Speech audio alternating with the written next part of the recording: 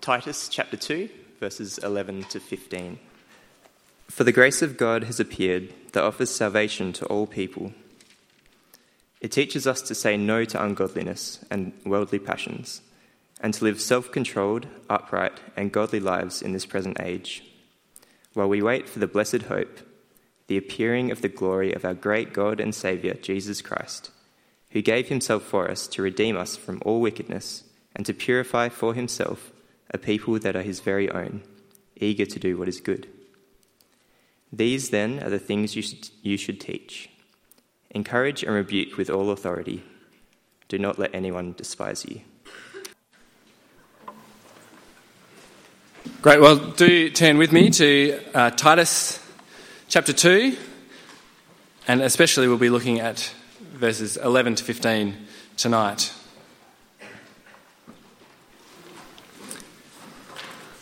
I want to start by asking, how do you get control over your habits? You know, the things that you do which you know you shouldn't, you want to stop, and yet you can't seem to. That could be any number of things, whether it's an ungodly amount of shopping or gaming, whether it's drinking, whatever it is. How do you change those things? What about something like pornography? How do you get self-control over porn? In 2007, a man by the name of Ron DeHaas was asking that kind of question: how do I keep myself pure online, especially when there's so much temptation there? He decided the thing that he needed was some kind of accountability. And so he started Covenant Eyes, this accountability software that you can put on your computer that keeps track of how you use the internet. Is that it? Is the answer computer software, just blocking that stuff? Is that how you tackle porn? Or is it better education? In 2009, a man by the name of Clay Olson was reading scientific studies about the damaging effect of pornography, how it changes the brain and the way that it destroys relationships. And he was shocked, but he found out that there was no one really talking about that. And so he started a not-for-profit organisation called Fight the New Drug, with the aim of educating people with science-based research about the harm of pornography. Is that the answer? Is education the answer? Is the answer in community support? In 2011, Alexander Rhodes read an article about the benefits of stopping using pornography. But he went online and he couldn't find any community there that would help him with that. So he started a subreddit for people who wanted to stop using porn. I don't know if you're into Reddit. Reddit is the thing, and then the subreddits. His subreddit forum is the 247th most popular subreddit there is. That doesn't seem very impressive, but there are 340,000 subreddits. So all of a sudden you see that actually this drew lots of people to this community, people who wanted to stop using pornography, recognising the harm that it was doing, recognising their need and desire to stop. Is that how you tackle it? How do you tackle porn? Is it computer software? Is it the community of support around you? Is it education? Well, Titus 2 is going to help us think about that question from a Christian perspective. How does God change our behaviour? How does God change us? Now, hang on a second. Why are we thinking about porn? Aren't there 1,000 other ungodly things that we could focus on? The answer is yes. But I think porn is a good example. Have a look with me at verses 1 to 10, the section we didn't get read, but kind of connects on to this part of Titus. So Titus 2, 1 to 10. As you go through, what's the thing that keeps coming up? It's self-control. Have a look. Verse 2. Teach the older men to be temperate, worthy of respect, self-controlled. Verse 4, talking to older women, then they can urge the younger women to love their husbands and children, to be self-controlled and pure. Verse 6, similarly, encourage the young men to be self-controlled. See, the problem in Crete was that they couldn't control those worldly desires, whether it was for wine or lust or gluttony, all of that. And I think pornography is the headline act for lack of self-control in our culture. It applies to men and women, single and married, books or online. It destroys marriages and jobs and relationships. Here's a quote from a book called Captured by a Better Vision by Tim Chester. It's a book aimed at helping Christians address pornography use, to live porn-free.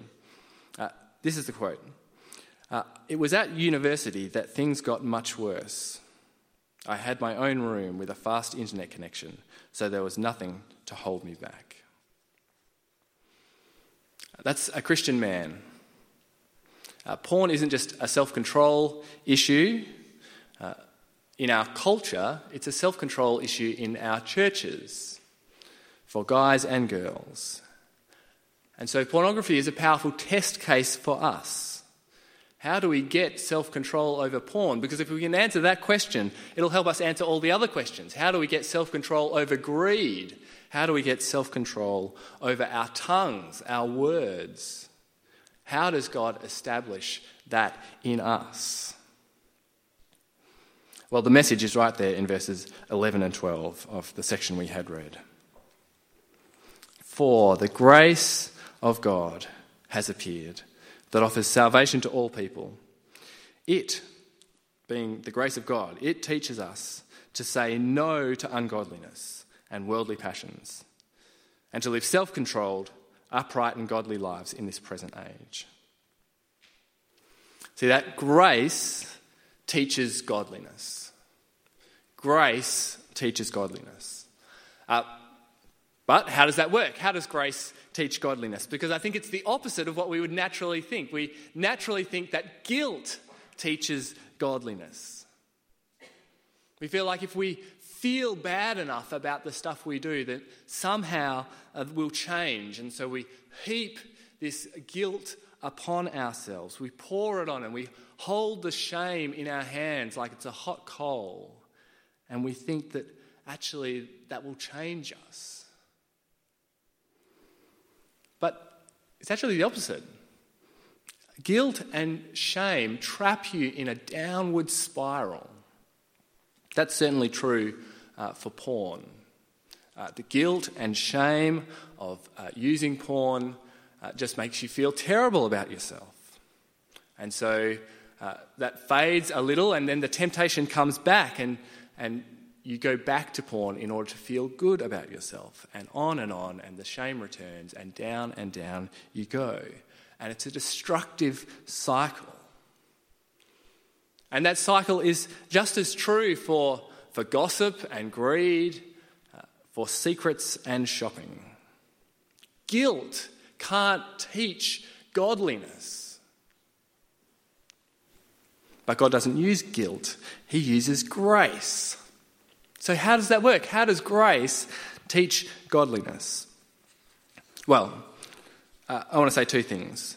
Grace teaches godliness by what it shows us and by what it makes us. By what it shows us and by what it makes us. Firstly, grace teaches godliness by what it shows us. Paul says that the grace of God has appeared there in verse 11? Verse 11, the grace of God has appeared that offers salvation to all people. See, this grace is God's attitude, his character of undeserved kindness towards people. And Paul says that it appeared. He's talking about the life and death and resurrection of Jesus. The coming of Jesus was the ultimate display of God's love to a world that did not deserve it. The ultimate appearing of grace. And by that death and resurrection, he brought salvation. The grace that offers salvation. Okay, so grace offers salvation, but how does it teach godliness? How does the cross teach character? Well, by what it shows us. It shows us the great cost of sin and the great love of God. The great cost of sin and the great love of God. Have a look at there in verse 14. Verse 14 describes how Jesus saves us. It says, Jesus Christ, who gave himself for us to redeem us from all wickedness.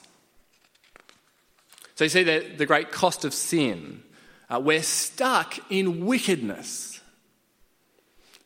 The idea of redeeming something comes from the world of slavery in the ancient world. If someone was a slave, you could pay money and you could buy them out of slavery and set them free. And if you did that, you redeemed them. But we don't use that term very much anymore. We most often redeem things from shops. And it kind of robs the image of some of its power. Like my coffee is being held in slavery by the barista, and it requires the extravagant cost of this coupon that I cut out from the newspaper in order to redeem it and set it free to be everything it could be to me in the morning. So we miss some of the power of what has happened there. We were slaves to sin, enslaved by our own wickedness, and God sent Jesus, gave himself to redeem us from that. And so we see the great cost of sin. And we see the great love of God, that he was willing to send Jesus. That Jesus was willing to pay that price, to give his own life. God's grace at the cross shows us that great love of God to people who don't deserve it. And that is transformative. A friend of mine, how do you say it? He was not a diligent driver. I'll change his name for the sake of his own character. I was following him home one time and we were both going in the same direction, and he turned in the other direction, he also had bad direction, and so it was going complete opposite direction. I thought, I'll turn after him, I'll flash my lights, I'll get him to turn around. Could I get anywhere near him? No way. He just floored it, caned it away. I'm flashing my lights, tooting my horn. He's completely oblivious. Stereo turned up. In the end, I had to give up. I had to turn around. I just had this old student Corolla, and so I couldn't catch him. And that's how he drove. And so when you drive like that, heads up, eventually you get a speeding fine. And sometimes, because they loved him, his parents would pay the fine for him. And that had an impact on him, because he saw the cost of his actions. And he saw that cost being taken by people who didn't deserve it because they loved him. They bore that cost out of love, and he was taught by grace. Grace shows us the great cost of sin and the great love of God.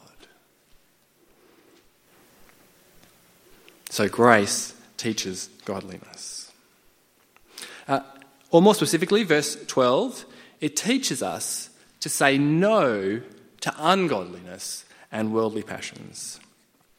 Worldly passions is a way of describing that wickedness that we were slaves to. Things like pornography, things like sexual immorality, greed, those worldly passions to surround ourselves with stuff, whether it's clothes or toys, things that pass away. But how can you go on chasing worldly passions when you've seen the great cost of sin? that Jesus faced God's judgment because of exactly those things. And so experiencing God's grace is how you learn to say no to that. It teaches us to love Jesus who gave himself for us and to hate the things that Jesus paid for. And grace teaches us to say no to ungodliness. That word isn't so much about our character as it has to do with our regard for God. Grace gets rid of that indifference that we have towards God.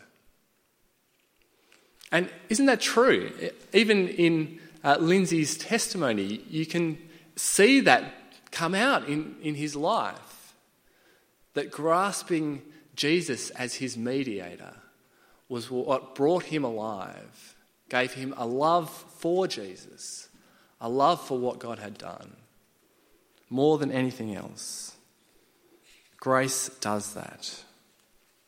Grace gives to us a devotion, a love for a God who loved us first. So grace teaches godliness by what it shows us. That is, it shows us the great cost of sin and the great love of God. But grace also teaches godliness by what it makes us. By what it makes us. Have a look there in verse 14 again, but we're going to read the next bit. Jesus Christ, who gave himself for us to redeem us from all wickedness and to purify for himself a people that are his very own, eager to do what is good. Literally, it says to purify for himself a peculiar people. A peculiar people. It's the same thing that happens to Israel in the book of Exodus. What happens is that Israel are slaves in Egypt, and God redeems them out of Egypt, redeems them out of slavery, rescues them through the Red Sea, and he takes them to Mount Sinai, and he says to them there, "You are my holy people. You are a peculiar people, a holy nation." Uses the same words there. And so Paul is saying that the same purpose applies to God's people now. That God's redemption is so they'll be different. They'll be a peculiar people, set aside, holy, and for him. Sometimes Christians are peculiar just by personality. I'm not talking about that. I'm talking about holiness. Being different in our character, in the way we are. And it's peculiar to be self-controlled.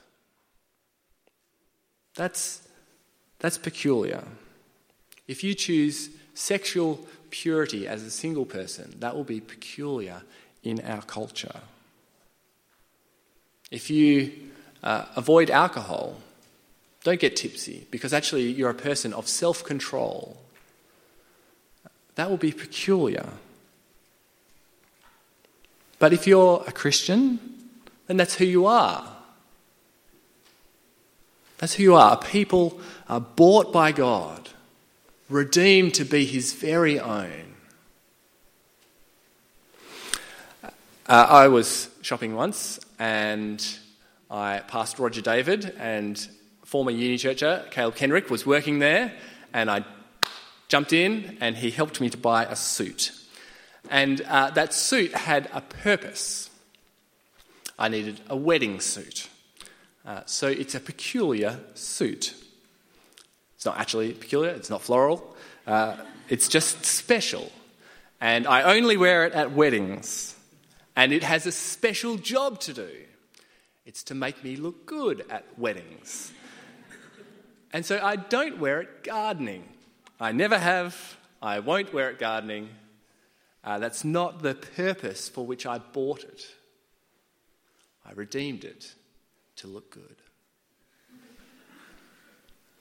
And so God redeems us to be his special people, eager to do what is good. A special people set aside for a special purpose.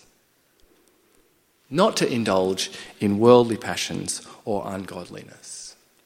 So grace teaches godliness by what it makes us. What have we seen so far? The appearing of grace teaches godliness by what it shows us and by what it makes us. But did you notice in the passage there's actually two appearings? Verse 11, the grace of God has appeared. And verse 13, while we wait for the blessed hope, the appearing of the glory of our great God and Saviour, Jesus Christ. Paul tells Titus and the Christians on Crete to look ahead to the appearing of glory. That word there, appearing, has a sense of unveiling something that has always been there. The way that the sun appears from behind clouds. It's always there, but the clouds part and you finally see it. Or the kind of thing, the way that you might describe an enemy ambush. They're always waiting there, but when they jump out, that is their appearing. And the same is true for Jesus. The risen Jesus is right now the glorious King and Saviour of everything. And one day, his glory will be revealed. He will appear. And so for people who belong to Jesus, that will be a day of glory too. Verse 13 describes it as waiting for the blessed hope. That's talking about our hope, the hope of entering into eternal life with our glorious Saviour, the blessings of that. And so right now we live between those two appearings, between the appearing of grace and the appearing of glory. And both of those things are what enable us to live a godly life now. Grace teaches godliness, and glory spurs it on. We look back and we see God's love and redemption, what he has done for us and what he's made us. And we look forward and see what we will be when Jesus' glory is revealed. And so now we're in the middle. Verse 12, we live self-controlled, upright and godly lives in this present age while we wait. While we wait. Spurred on by that glory that is to come. This is what John Piper says about beating lust for the Christian. He says, the fire of lust's pleasures must be fought with the fire of God's pleasures. If we try and fight the fire of lust with prohibitions and threats alone, even the terrible warnings of Jesus, we will fail. We must fight it with the massive promise of superior happiness. We must fight it with the massive promise of superior happiness. He's saying we need to focus in on that blessed hope. Right now, while we wait, to focus on that blessed hope. Grace teaches godliness and glory spurs it on. So if you want to stop using porn, if you want to get control over your tongue, whatever it is, you need those two things. You need grace and glory. You need to do spiritually what is impossible physically. That is, look backwards and forwards at the same time. Have both of those things in mind. Look backwards and see the cross, the great cost of sin and the great love of God shown there. And you'll need to see that because otherwise you're sunk. Otherwise you'll think it's up to you and you'll be caught in a cycle of pride or despair, of shame and then escape from shame. But grace breaks that cycle. Grace breaks that cycle because it means that you're loved.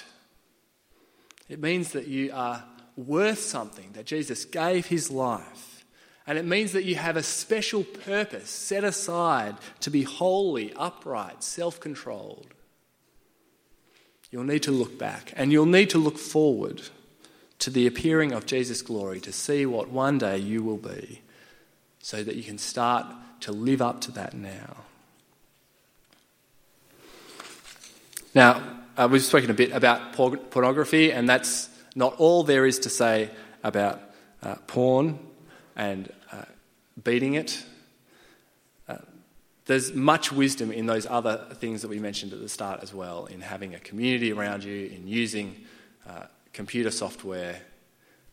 All of those things are very helpful. If that's something that you have struggled with, or you would like to talk more about that, feel free to contact me in any way. Contact Ez as well.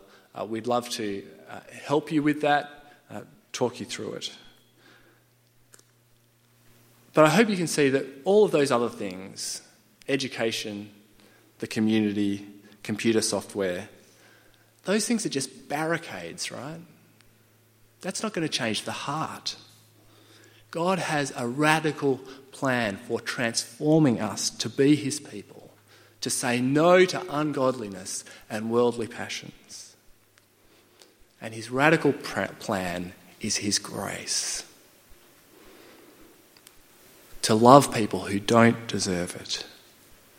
To send Jesus to give himself up for us. To make us his. That is how he effects change in his people. So I want to ask you, what are you going to use? Or what are you using to teach yourself godliness? What are you currently using to give yourself self-control and say no to things? Are you using that cycle of guilt and shame, hoping that if you just feel bad enough, you'll stop? Is your behaviour driven by what other people around think of you? Is that the thing that really motivates you to change? I think it would be really worthwhile digging into that this week, thinking, what is it that I'm using to drive my change?